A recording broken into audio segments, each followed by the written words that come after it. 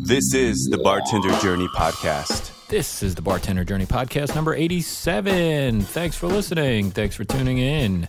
This is the podcast that talks all about bartending. And you can find us on bartenderjourney.net and search for us on Facebook. And I'm on Twitter at BarkeepTips. You can contact me anytime. We love to hear from you at vince.bartender@gmail.com. I think people don't listen all the way to the end when I'm going on and on with all that information. So here it is at the beginning. Hey, you know what I'm going to do today is get my buddy Oziel on the line. We're going to talk all about bartending. Oziel. What's up? What's up, my brother? What's up, man? Chilling. What about you? Yeah. Well, it's sort of the same. Running around like crazy. Wow. Today's your day off, right? Yeah, and guess where I just came from? Work. I know. I went hustling, bro. Hustling. Yeah, I went in for like an hour. Oh yeah. Yeah. Well, you know, I got to make my orders. Don't want to run out of stuff. Dude, how many hours a week are you working now? Like 60, 65. Oh, snaps. Okay. I know you told me you were working like crazy, but I didn't know you were doing 60. Yeah. Well, this is my buddy Oziel. He's been on the show before. You hear his voice at the beginning of our show. And he's a bartender and he's an entrepreneur. And I always enjoy talking to you about bartending and stuff. And about anything, really. Absolutely, man. Well, you know, it's always a pleasure to talk bartending with you, my man. So it's great to be back on the show. Yeah. So what are you been up to bartending-wise and otherwise? Man, you know what? I've been been hustling my private gigging lately. It's been, as you know, fourth quarter gets really busy with a lot of private events, holiday parties. I actually just got booked for a Halloween party, which is really cool. And then, big corporate Christmas parties coming up. So looking forward to finishing strong. And just recently, I did not tell you this, man. I just got this staffing managerial position for a company here, a venue. What used to be a fire station converted into a venue, and now they have like weddings and private parties. And now I'm staffing and training the bartenders there. So that's the latest addition to my resume. So that's what's been going on lately. Yeah, man, we got to talk about that. It's like parties. Yeah, so it is so it's just pretty much. I got contracted with. It was a private party I did with Jack Daniels. They were releasing their Fire Tennessee. It was, and they just did like a bunch of industry people, and we were doing samplings. It was basically a presentation and introducing their new Jack Daniels brand. And anyhow, so we were doing that, and from there I just connected with the right people. Yeah. All right. So you broke up a little there. Introducing the Jack Daniels, what the honey? So. Yes, so they were introducing the Jack Daniels, not the honey, it was a Fire. Fire, right. And so if you're familiar with the Fireball, this is the Jack Daniels response to that.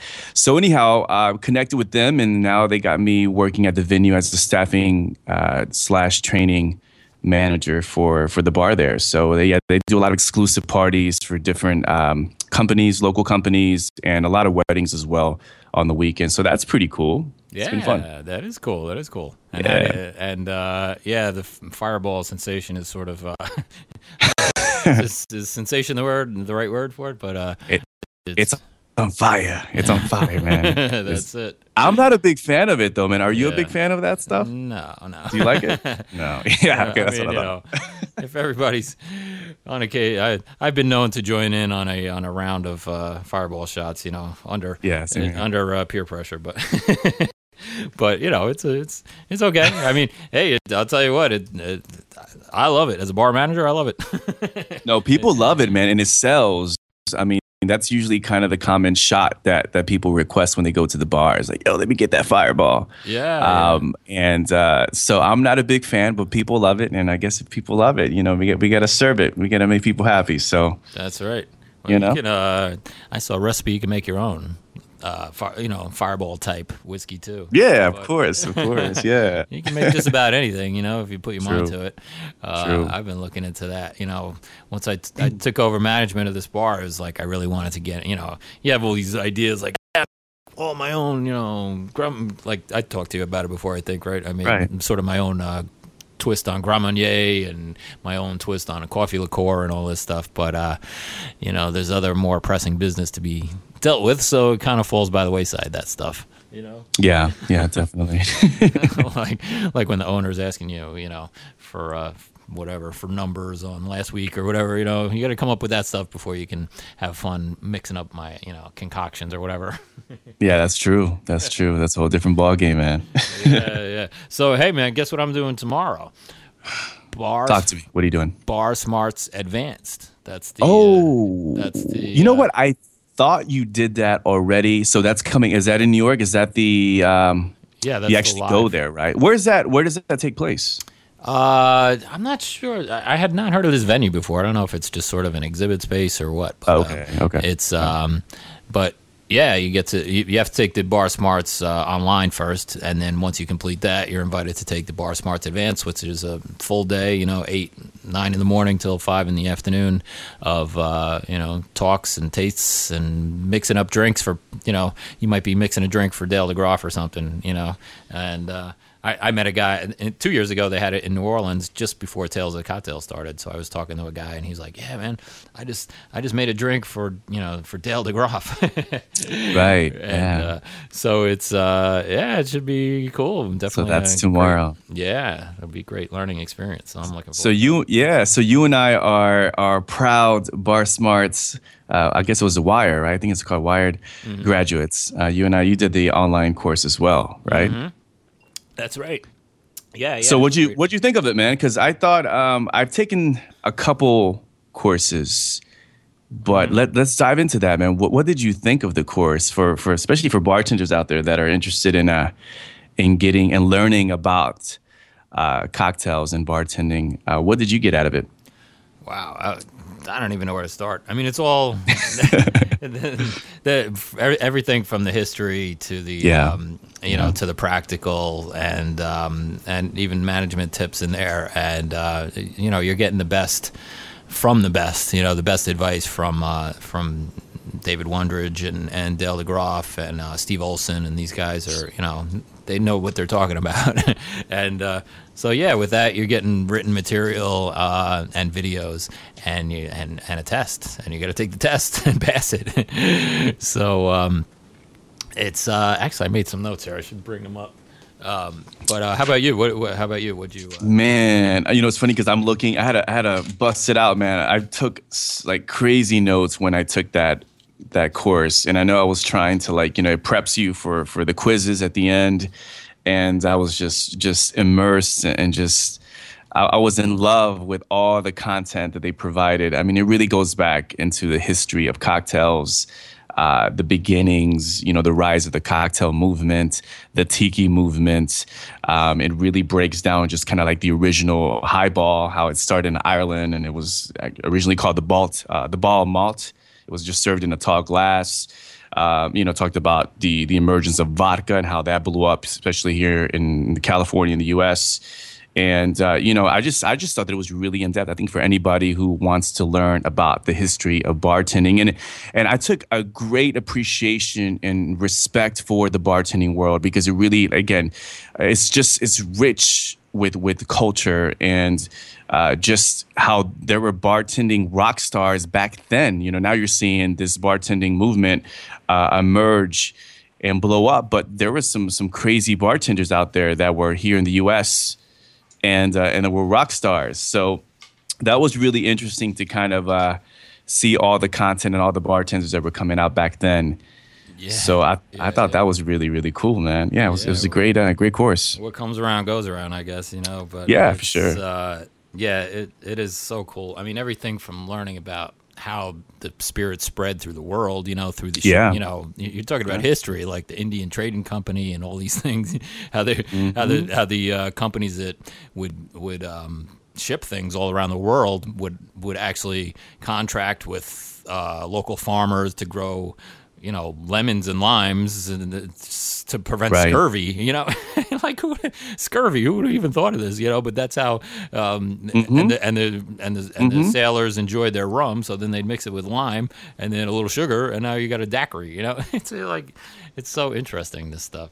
But I mean, that was just very interesting. The history was just one segment of 4, I mean, here's something I wrote down. Your drink needs a name, and preferably a story to go with it. You want to convince people to drink that your drink is worthy of grown-up conversation and consideration. Just amazing stuff there. They talked about food and cocktail pairings, and that's one thing they got into. Gosh, I mean, it was just so extensive, and for what is it, $29 or $39? It's just amazing. Yeah, definitely. Talked about the bartender's role and his role in society in the past and present, and stuff that's kind of that we know and that we've talked about in the past, like you have to be well prepared when everyone walks in, and you have to be ready to multitask. But yeah, it's great stuff, and I can't wait tomorrow to do it live, and I'll talk about it again on the show. But yeah, you got to definitely do it. You got to do a recap on it next week for sure. Yeah, we'll do that. And then the other thing we want to talk about, I heard about this book first from you, I think, the Bar book. Yes, by, yes. Jeffrey Morgenthaler. Yep. And wow, that broke a lot of things for me. A lot of what's the word? Cliches or things that I was taught, years and years ago how to bartend. For instance, I was taught, and I just took it for granted that this was the right way to do it. When you're building a drink in your shaker, you put the ice in first, and then you start adding things after. But that's and I just never thought about why that was the right way to. Somebody said, you're starting to cool the liquor right away as you pour it over the ice, right? But but that's not the proper way to do it, as it turns out, And so he pointed out in the book that you're starting to dilute your drink right away as you're doing that. And let's say you're making more than one drink at a time. Now you're starting to, if you're going to build 2 or 3 or 4 drinks at once and you're going to stir them or shake them, put them in the glass without the ice. And then this way, when you're ready to go, you put the ice in the first one or whatever it is. So, it broke a lot of cliches for me. That book, No, definitely. It is. It's definitely the best book I've read about bartending in a long, long time. And I read a lot. And I also believe that it definitely filled a void in a much needed area of bartending. There's way too many cocktail recipe books. Right. And this book delivered, to me, it kind of paralleled kind of what Bar Smarts did in the history, focusing on the techniques. But he did a great job just breaking down, just everything from the various citrus profiles to juicing, to the types of juicers, to simple syrups, which is also emerging, and all the different simple syrups and techniques to create your own simple syrups, the types of ice. Right. This book really, really digs deep. It breaks it. It really, really breaks it down to the element of bartending, and I love it. So anybody who's listening right now, if you are interested in bartending or bartending now, even if you've been bartending, you've been bartending for quite some time, you can learn so much. You even learned a lot from just looking into this book and really studying what some of these techniques that he provides. So yeah, definitely highly recommend it. And it's I think it's going to be the Bible for a lot of bartenders, especially in this new age of bartending. So really, got to pick it up, man. And read it cover to cover. That's what I did. Yeah, for sure. Everything from how to stir. And here's another one. Talk about breaking cliches. I was taught you never ever, if you're making a drink that contains club soda or any kind of soda, you never would ever shake that or right. That's stir it, But he recommends just tossing it once from one glass to another to combine it. Right. And I was like, that makes so much sense, because anytime I've ever made a drink with club soda on the top, it tastes either too sweet or too watery, depending where you are in the progression of the drink, Yeah. So actually, I put the cocktail menu I created for the bar I'm managing now. I specify that toss the drink once from one glass to the other, and it came out great. I made my own pomegranate syrup. Grenadine, okay. And fresh lemon juice and gin and a little club soda, and then you toss that one from one glass to another, and it really it actually combines the drink, because just putting that club soda on top doesn't combine. It's so true. Right. And that turned out to be the most popular drink on my new cocktail menu. So that's right on. Okay. That's cool. Yeah. The pomegranate cooler, I call it. Is that what it is? Okay. Yeah. Sounds refreshing. Yeah. It's funny coming up with this cocktail menu because it had to be kind of accessible to people, the kind of things that they could understand. And, of course, we do comedy night one night, and that's when we sell the most cocktails. But it still has to be. I'm not going to sell Negronis, unfortunately. That's just the reality of the market, the marketplace here. And so, Negronis, I love them. I'm drinking one right now, as a matter of fact. Oh, right on! Cheers, man. Cheers. Yeah, it's a little closer to 5 o'clock here where I am than where you are, right?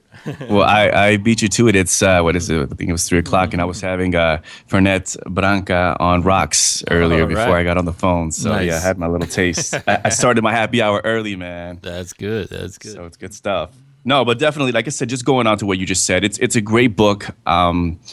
And, just like you said about focus on technique and also like dairy and how you focus, as far as sours and eggs. And also the illustration is amazing. And there's some really good recipes. I like the fact that he did not make it into a recipe book. And he made it very clear in the beginning that, hey, listen, you guys are way from, have way too many cocktail recipe books out there. So I thought this was it was perfect timing, especially now since this new renaissance, this bartending movement is blowing. I think it's great to get back to the technique and really understand what is a simple syrup, what is a compound syrup, what is the carbonation, creating your own cocktails. Just like you said, stirring and shaking, different techniques that we can do, the garnishing. This book really is a comprehensive. It breaks everything down, and I love it. I still go back and read it. Like it's one of those books like I feel like you're always going to go back to, to constantly just kind of like, oh, okay, cool, that's how you do it, and go back to doing that and experiment with different recipes as well. So good stuff, man. I'm thinking, another couple months I might go ahead and read it cover to cover again. I skipped through it. Did you read it? Because I read was trying. it. Oh, really? Okay, yeah. I went through the first time, and then now I'm just kind of like just dipping into. I'm getting into like creating my own simple syrups lately, and so that's I definitely use it as a reference to go back and help me out with that as well. So all right, man. Yeah. Oh, here was it, and it's great how he actually did experiments with things. Here's another thing that I learned years ago, and just took it for granted that it was true. I never experimented with it on my own. That when you juice a lemon or lime or an orange, that if it's warmer, you'll get more juice from it. And, right. I still need to do my own experiment, I guess, but according to his experiment, he actually got slightly more from a cold lime than a warm lime, and I've always been, I've always either kept them at room temperature, or if they were cold, I even put them in the microwave for a sec. But it's so cool that he printed the results of his experiment in his book. It's cool. That's something that I got, and it's very experimental. That's what I love about it. It was like really he broke down the science, and he did it like he treated it like a lab, and it reminded me. Have you ever read that book by Tim Ferriss called The 4-Hour Workweek? Yeah. Uh-huh. Okay, so Tim Ferriss is for some of you guys don't know, he's very entrepreneurial, very, very experimental entrepreneur. In that book, and he's released other book, The 4-Hour Chef, and he just breaks down the science of things, like how, just really break to the elements of how can you cut this, just all about efficiency and the lifelong of limes and lemons and he dug into the culinary arts. And this book I thought was very, very similar to, it's kind of like the 4-Hour Workweek for bartenders. I think it really broke down the science of things and how we can be more efficient and really understand the things that we're cutting up and we're doing to the science of it. So I thought that was really cool about it. Yeah, it's that. Like what I always feel in whatever you're doing. I always feel like if you know the reason behind it, if you know why you're doing something a certain way, you'll remember it better and you'll appreciate it better, and you'll continue to do it that way rather than just being told this is how you do it. By the way, 4-Hour Chef. I didn't know. I didn't. Yeah, that book I don't know about. Yeah, so he released that. That was his last. Did he release? Was that his last book? I'm not sure it was his last book, but it's fairly new, and it's called The 4-Hour Chef. Great book. I mean, he really. Because he released. I'm sorry, he released before that. He released a 4-Hour Body. He's going on this 4-Hour brand, and then the 4-Hour Chef, and that one is really cool. You should definitely pick it up because it also talks about it's more on culinary and cooking and different basic stuff. Yeah, how to do so. It's definitely breaks down the science, and this is something that I got from this book as well. So, wow, good stuff, man. Good stuff. Yeah, well, I do need to check that out because now in my new job, I'm the food and beverage director. So, in addition to the bar, I'm also the chef's boss. So, oh, really? Yeah, okay. And I do have a culinary background, long time ago, but haven't done it professionally in an awfully long time. So now. We have to come up with a new food menu as well for the winter, and I'm just kind of like, I don't know, drawing a blank, Man, so you're doing the food and the beverages, man. Yeah. Crazy. Yeah. And if you want to hear more about my adventers here, it's I inherited. Yeah, you probably heard us talk on past shows about my frustrations with when I was looking for bartending work. It was like a lot of people didn't want experienced bartenders. They wanted young people they could mold in their own image. And I was like so frustrated with that. Dude, I totally get it now. I totally get it. I inherited this bartender who was allowed to do whatever he wanted. The woman that had my job before I have it, but before me, she was way more into culinary, didn't know anything about bars. I was sort of flip-flop from that, So she was comfortable in the kitchen, and she kind of let this head bartender do all the ordering, come up with the drinks, without any documentation about how much the drinks would cost. He did whatever he wanted, and we totally clashed heads, and so I had to let him go. And this was due to he had experience. This was an experienced bartender. My point is he was set in his ways, and he was set in his ways of doing things there, and nobody ever told him otherwise or told him what to do, and he just resented it so much, So I hired somebody new who was younger, less experienced, and I told her what to do, and I told her the reasons for it, and she was totally okay with everything and did things my way, and it was great. It was such a relief after dealing with this guy where everything was a debate. Everything was a debate. Yes, and everything was like everything was like a great injustice to him. So it was, man, it's managing people, man. It's it ain't easy. So, well, let's talk about that because I want to, hold on real quick because this is very interesting. This is a very interesting topic, man, because recently, as I mentioned before, that I got into this position where it's managerial and I'm staffing, right? Mm-hmm. So now I was like, okay, great. Now I'm in these shoes and now I have to staff. So this is new grounds for me. So I'm probably going to have to talk to you after this just for advice because I'm still learning. Because I wanted to bartend. I did not want to be put in this position. However, I embraced it. I was like, all right, this is a new challenge. Let me see what I can do with it. I love it just because I love the training aspect and helping people, especially when it comes to customer service. And I love that. I love giving people the opportunity. I love the team. I love the whole motivation behind it.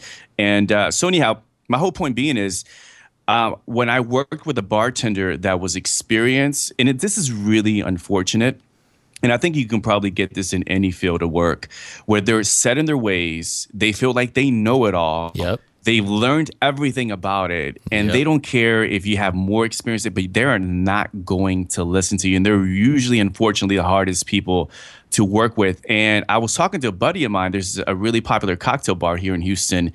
And he was telling me that he was trying to get in, but could not get in because he had experience. Yeah. And I was like, that's interesting. I was like, really? Because I always heard the opposite. It's like, hey, you need experience to work at this bar. Yeah. And apparently some of these really popular cocktail bars, well-known cocktail bars, they rather pick people who have no experience. That way they can mold them, train them. And I'm like, that's beautiful. And now I'm seeing that so now in my position. Now you man, get it. Now I get it. And now I'm like literally saying, hey, listen, do you have experience? No, I don't have a lot of experience. Great. Come on. I need perfect.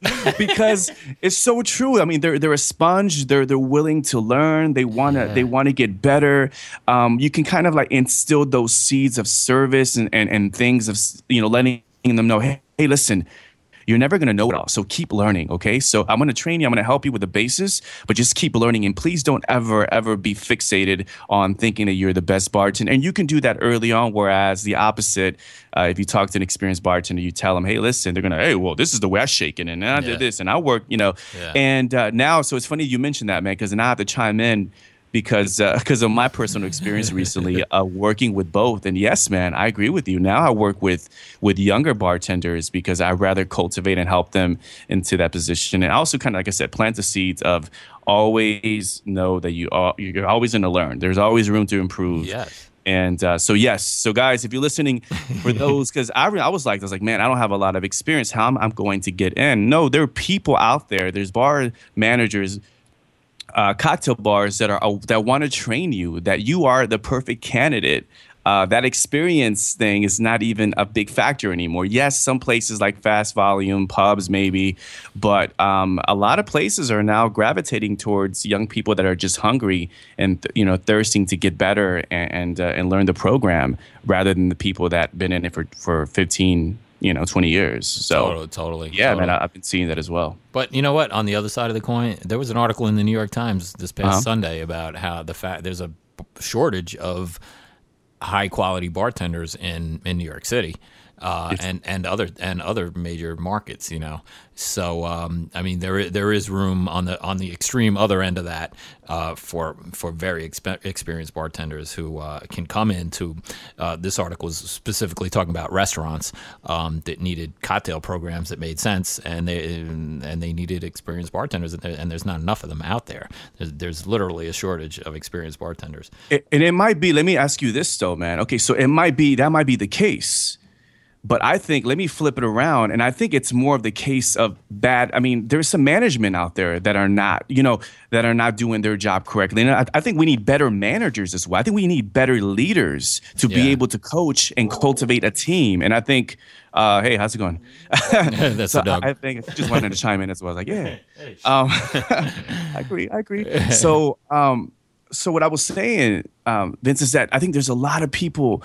There's a couple cocktail bars here, and the managers take great pride in creating, like, after hours, they have courses and they have classes and ongoing training. And I think that's a beautiful thing. And I think if more bar managers and more establishments incorporated after our courses, I think the training is ongoing. I think it will be better for all of us, and you'll get that experienced bartender, and you'll get that, people who are amateurs, get it to that level of experienced bartending. So I think there needs to be more after our programs, incorporated in these bar establishments in order to get more experienced bartenders and exceptional service on both ends. So that came up at several seminars at Tales of the Cocktail about just ongoing training is there you go, necessary. Key. It's key, man. Key. I mean, it keeps your staff interested in what they're doing. Right. Exactly. I mean, that's the kind of people you want working for you. People like you and me who just want to keep learning, want to learn more and more and experience new things and come up with their own ideas, listen to what they have to say. That came up many times at Tales of the Cocktail. It was interesting that you brought that up. But it's a weird thing, man, trying to manage people and and it's like, wow. And kudos to you, man, because management is not easy. And even in this, this is just baby steps, and I've been doing it for a couple weeks now. And I'm like, man, it's hard. I remember calling my mom, and I was like, hey, Mom, this is tough. Like, I just can't. You're literally babying adults. And I'm like, what the hell? Like, you should know this. You know better than this. And just reliability and just, a lot of it is on your back, man. And it's tough. It really, really is tough. And you're trying to be fair to everybody, and you get questioned a lot about whether or not, it's this and price, and are you sure you're doing this, and should I? And then they're giving. I mean, it's just a lot of a backlash you have to deal with, and it's tough, man. So kudos to all the bar managers out there, because your job is not easy. I mean, like I said, I'm enjoying this. This is a great challenge. I'm embracing it. But I think I prefer just being behind the stick. What happens is people take things so personally, and I admit I've been in that situation where why is he coming down so hard on me? And it's like this is just one thing of 1,000 on my list to do today. To correct this behavior that you did yesterday or whatever, so it's like, to me, it's not that big a deal, but to be on the receiving end of that, sometimes it feels very personal, and I don't know how to correct that, but it depends on the personality you're dealing with too. I mean, we had something. The sous chef, there was something we had to correct. With his behavior, something we had to talk to him about. The chef and I sat down with the sous chef and told him, we had an adult conversation about it. It wasn't personal. He didn't take it personally. We didn't accuse him of anything. It wasn't accusatory, but it was just like, this is the way we want it done, and this is what you did. So in the future, do it this way, And he got it, But then, depending on the personality of the person you're talking to, they might, get defensive, or might shut down, or they might, personalities, egos, cynics. I mean, you get them all. And unfortunately, I mean, that's part of, like I said, any field of work, you're going to deal with that. So, it's tough being a manager. And then you're, of course, trying to draw the line between, being a leader and a motivator and a friend, and then a manager who's, and then just, you really want to help them out, but they don't understand the business aspect of things. And then that's when they start questioning you, and you're like, wait a minute. I'm trying to help you out here. I'm trying to help you out. But it's tough. There's. I always look at people's motivations. So like, what's that person's motivation? To make as much money in that shift as possible, right? Yeah. And sometimes they'll think, that should be my motivation too, but it's not. Mine is to make the most money possible for the owner.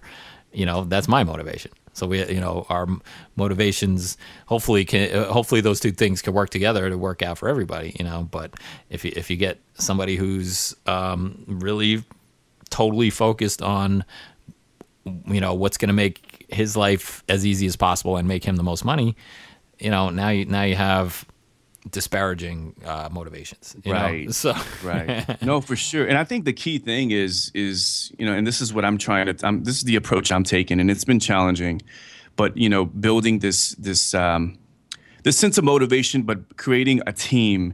And I think that's always difficult, because you're going to have one personality that's like, listen, I just want to make my money. I want to get in and out. And that's when sometimes the tough decision has to be made. And it's like, okay, I get it. I know you want to make money, and that is your motivation. That is your why. But I'm also trying to make sure that we're looking after each other. We all want to make money. The business want to make money. We want to make sure that we give you an opportunity to make money. But let's have a sense of team. And I think that's really hard, because you do see a lot of individuality, like individualistic approaches to a job. And I think that if the management wants to build a team and that individual does not want to be a part of it, it's kind of not unfixable. Like, it's kind of hard not to, and I think that's a challenge that I've been having, is building the team and making sure that we are there to help each other out. And I think that's something that creates the best bars. If you look at bars like EO and all these other great bars, it's you sense like this friendship, like this tribe. Yeah. Like, build a freaking tribe within the bar that, listen, we got our backs, and you see that. They even tattooed the brands on, know what I mean? Yeah. And that's what I'm talking about. That is the epitome. You can take that to anything, and that is what makes a championship sports team. That's what makes a team really successful. That's what makes a successful bar a worldwide success, is when you have a tribe, when you have a team that sticks for each other. And I think that's what I'm trying to take that approach. It's hard, again, because you said your motivation. Everybody has a different motivation, but it has to be aligned. And it's just tough to get those individuals that are willing to be like, okay, cool, I want to be a part of this. And if I take a couple blows here and there, it's all good. It's for the team, and we're going to help each other out. And, I scratch, your back, you scratch mine kind of philosophy. So, that's something that Yeah. I think is much needed, man. Yeah. I'm sure there's many books I should be reading on this subject as well. We were talking about books, but management books. I'm sure there's tons of them out there. You know what? Great. Yeah. There's a great book by Seth Godin. I don't know if you're familiar with Seth Godin. He's like my marketing guru god. Yeah. He has a book called Tribes, actually. And it's a great book. And I think it's something that especially, I'm a big believer in not even studying bartending, stuff all the time. I like to study marketing and a lot of entrepreneurial topics, team, et cetera. So yeah, man, for sure, man, branch out and pull from different sources, because there's some great content out there that you can pull from and incorporate in your line of work that can help you become a better leader. And also understanding different individual personalities that you have to deal with. It's tough, But another thing too that I want to mention, my man, is there was something that happened this past weekend, and I was like, I gotta talk about this with my man when I talked to him. And I think you and Vano had talked about this before. Is what makes a great bartender? So what makes a great bartender? And this, I'm taking the notes from Bar Smart. It says being friendly, fast, and consistent. Right. I want to put a couple stars by being friendly in customer service. That's something I've been focusing on lately from this staffing management position, and also as a bartender, to stress, and for bartenders that are listening, the importance of guest service, customer service. And I know you guys have talked about this a lot. Check this out. Here's a little incident that happened this past weekend where we're doing a private party. Okay. And I was chatting it up with this guy. It was a wedding. Okay. And it was 3 bartenders. And it was the father of the bride. I was talking to him, and we're chopping it up, and yeah, great, thanks. We were closing it out, and he pulls out. He looks at me, and we're talking, and he pulls his wallet out and hands over a $20 bill. I was like, hey man, listen, thank you so much. And then he sees the other bartenders, and he proceeds to pull out a $20 bill for bartender number 2. Right. And then the other bartender was counting money, first off, tip money right in front of him, which, that's a no-no. And then, don't do that, especially when you're on shift. And then he gives her the $20 bill. She takes the $20 bill and does not say anything and just keeps on counting the money. Dude, that pissed me off, brother. I mean, I really, and I remember looking at her, and I think I just stood and just stared at her for a while, and I was like, any minute now, where's the thank you? Where is it? And nothing, bro. She went back, she looked, she just glanced, grabbed it. I think it was a quick glance and went back to counting money. And I remember looking back, and I was embarrassed, and I looked at the man in front of me, and he just looked at me and just ignored it. And then he made a comment later. He's like, is she okay? Is she mad? Or I'm like, oh no, she's a serious type. Don't worry about her. She's just, it's all good, man. But anyways, that pissed me off, man. And that's something that I want to carry the flag, even moving forward with bartending, especially next year, is really stressing the importance of giving customer service. And that's something for bartenders, please, and you guys had talked about this before on the show, when somebody tips you, please stop what you're doing for that split second. Yeah. Look them in the eyes and say thank you. Express gratitude and appreciation for that, because they're digging into their pockets to give you money. As you guys know, not everybody tips. So when people tip, you acknowledge that. And that incident happened, and it just really, really grinded me up, bro. And it's something that I was like, you know what, this is it was a young girl. She was a 19-year-old girl, whatever. Right. But I just was so pissed off, and I just did not like that. So anyways, that's the more of the story is, guys, please, customer service is key. You can learn how to make drinks. You can learn how to be a fast bartender in a high volume bar or whatever you're doing. That's great. You'll learn that with time, with practice. But be friendly. If you're not a social person, if you don't understand that, appreciation, don't know how to express that, don't work. Don't work behind the bar. Find another way to make money or supplemental income. Don't join our sector, because that's giving a lot of bartenders a bad name. And we're supposed to represent. We're the people's employee. We are working for the people. So make sure that you take care of them. And they're going to take care of you, and acknowledge that. So there's my little rant. I'm sorry, man. No, that's awesome. So what do you think about that, man? Because I know you. I mean, absolutely. have you dealt with that? Oh yeah, absolutely. And how many times on the show we talked about it. It's I mean, I say thank you probably too much. Me too. They give me, they ask for the check. They ask for the check. I give them the check. I say thank you. They sign the thing. I take it back. I say thank. And it's like I feel sometimes I'm like, am I saying thank you too much? But like, totally overly friendly bartender. But you got to mix it up a little. Say cheers. Sure. They say my thing. When somebody says to me, if I serve somebody a drink, say, and they say thank you, I'm like, what I always say, my pleasure. I don't want to say I don't want to say you're welcome because that makes it sound like I'm doing them a favor. I'm not there to do them a favor. I'm there to serve them and take care of them and make it their experience, not mine. So it's like it was my pleasure to do this for you.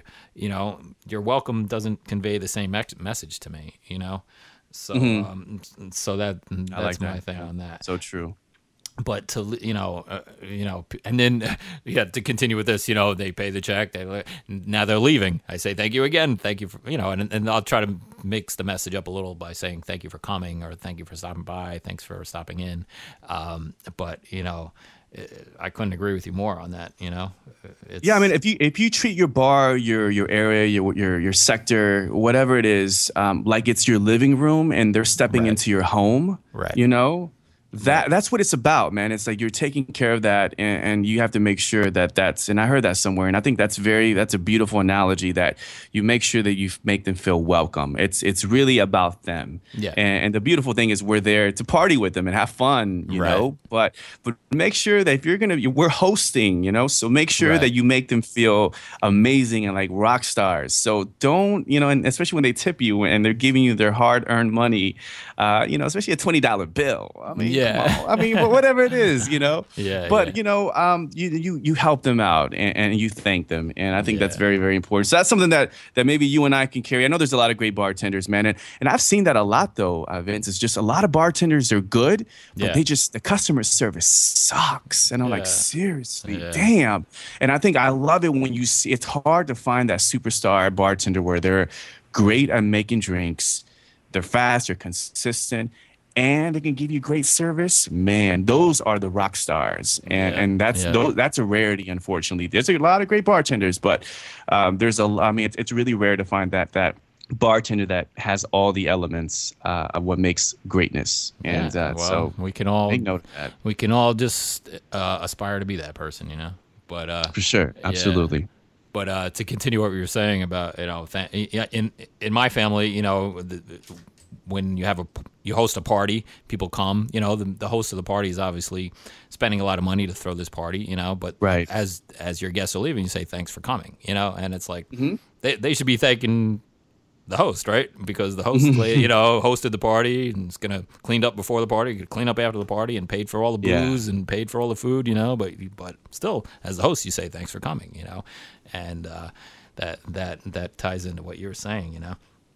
And yeah, definitely. And also to add on to that, when you go to a restaurant, when you go to a bar, usually there's food and stuff like that. When people go, they're going, obviously, they might go for the food, but it's usually the bartender where they gravitate and like, hey, you are my friend. In other words, they're working with the wait staff or whatnot.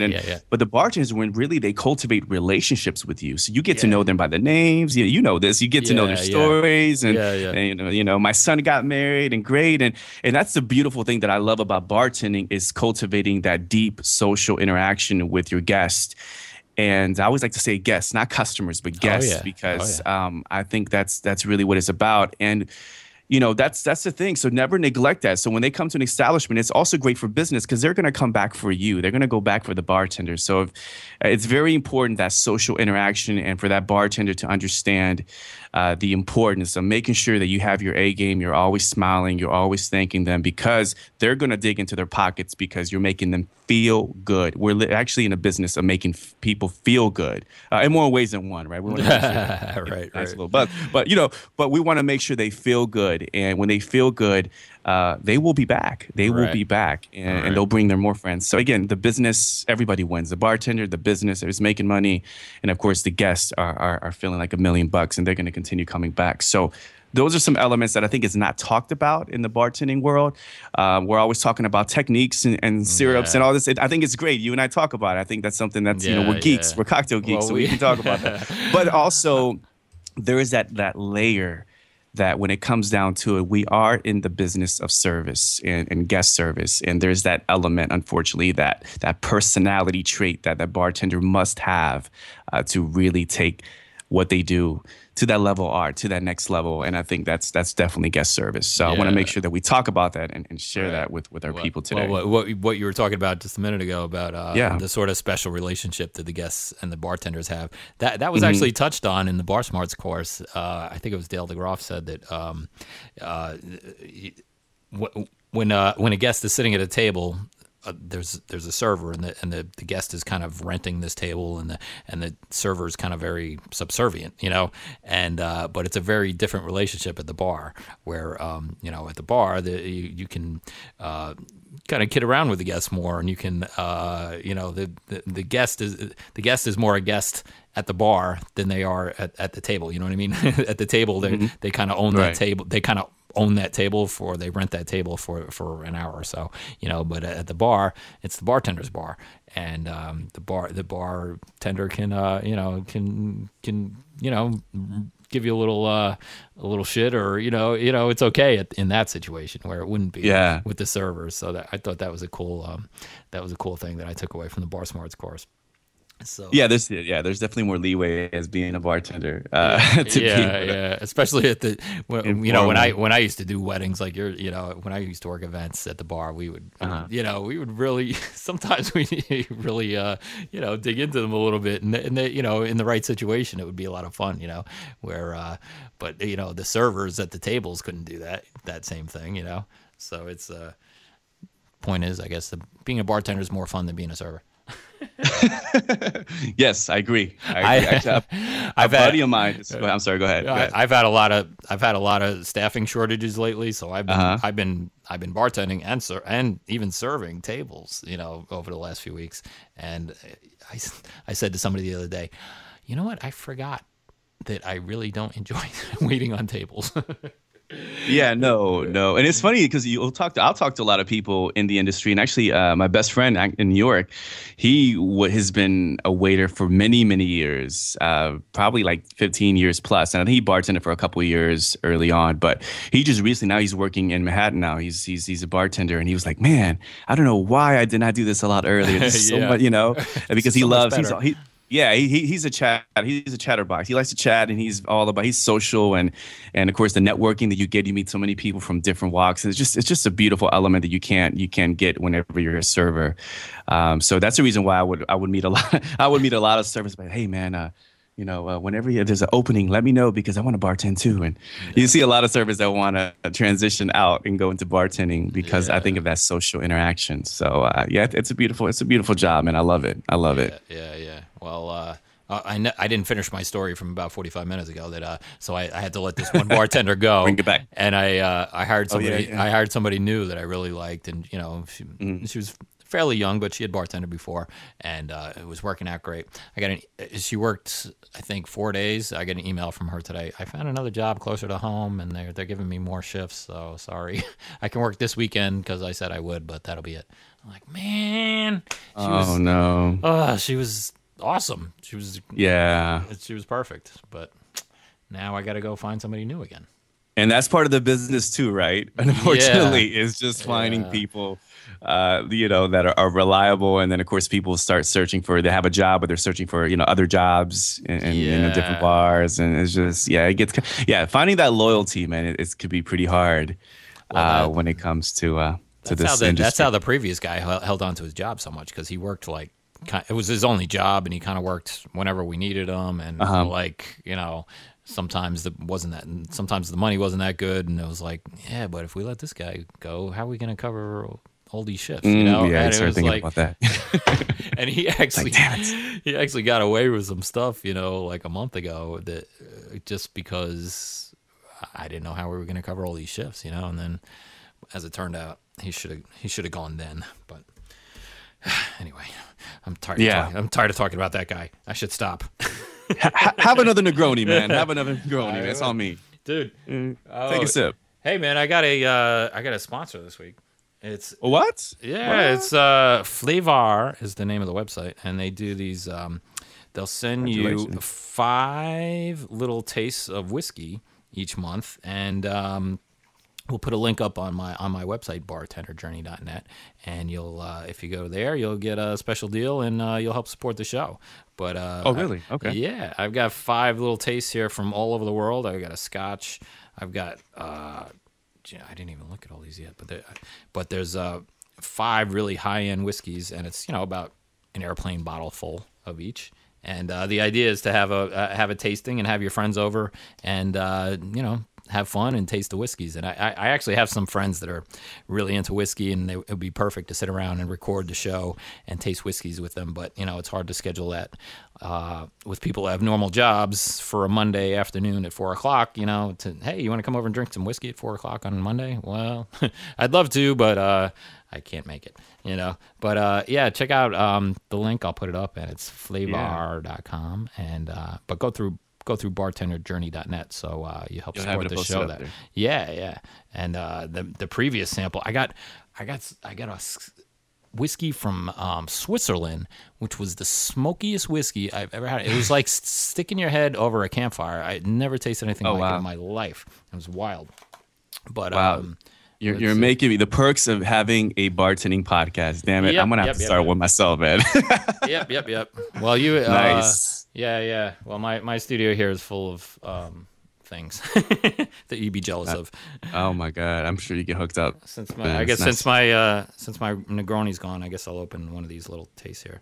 Jefferson's 10-year-old straight rye whiskey. So we'll take a taste of this. And nice. Here you go, my brother, passing through the internet. Oh my god, yes, right here. As I drink my green tea now, man. Cheers. Oh man. Okay, you got that. Okay. How's that? Oh, it's nice. That would be great in a Manhattan. It's really smooth, and it's got like a little sweet maple. Yeah, it's got like a little maple syrup to it, the taste to it. I would say. But the rye, rye has that, like rye bread. It has that certain grain flavor to it that all ryes have.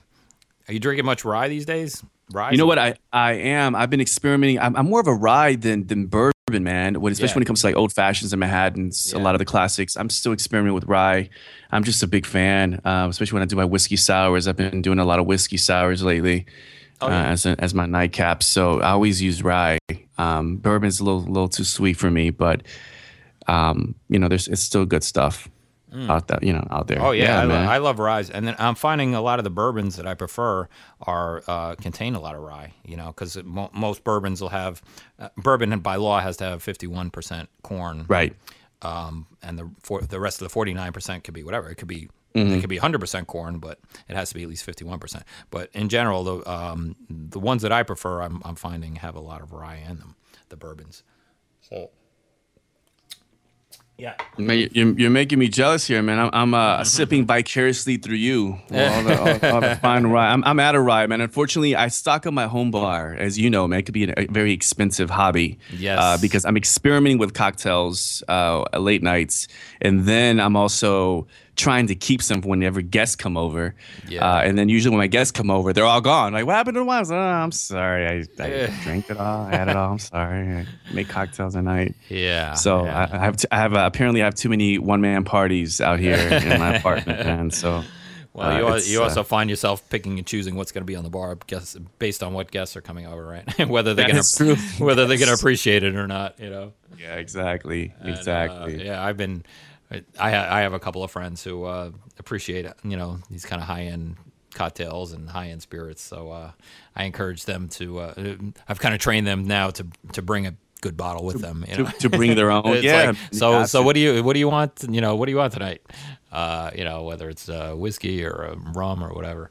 So speaking of rye, I should go back. I've got a sample here waiting to be done. Whistle Pig straight rye whiskey. And this is a sample. I've been trying to set up an interview with these guys, but we've been playing, phone tag or whatever you call it these days, email tag for ever since Tales of the Cocktail, actually. But one of these days, I'll do an interview with these guys, Whistle Pig, straight rye whiskey, and I'll open this tiny little bottle.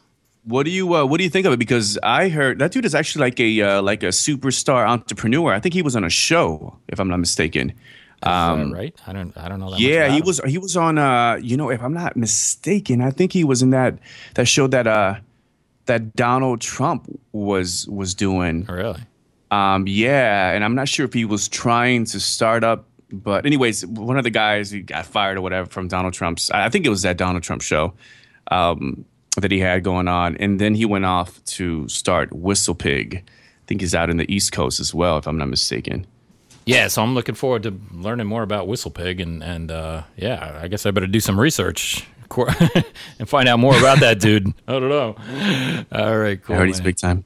Well, hey, man, it's always awesome talking to you, and I really appreciate you coming on the show and sharing your experiences and knowledge. And hey, tell people where they can find you and your podcast. Your podcast. Yeah. About to relaunch the podcast.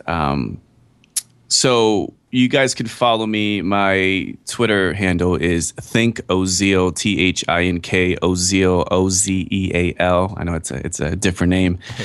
You can find me there. Also, my bartending site, which I do a lot of private bartending, is thinkozeal.com. And I'm launching, as my man just mentioned, a podcast show relaunching it actually, called No Permission Needed. And I focus on entrepreneurship, lifestyle, and networking.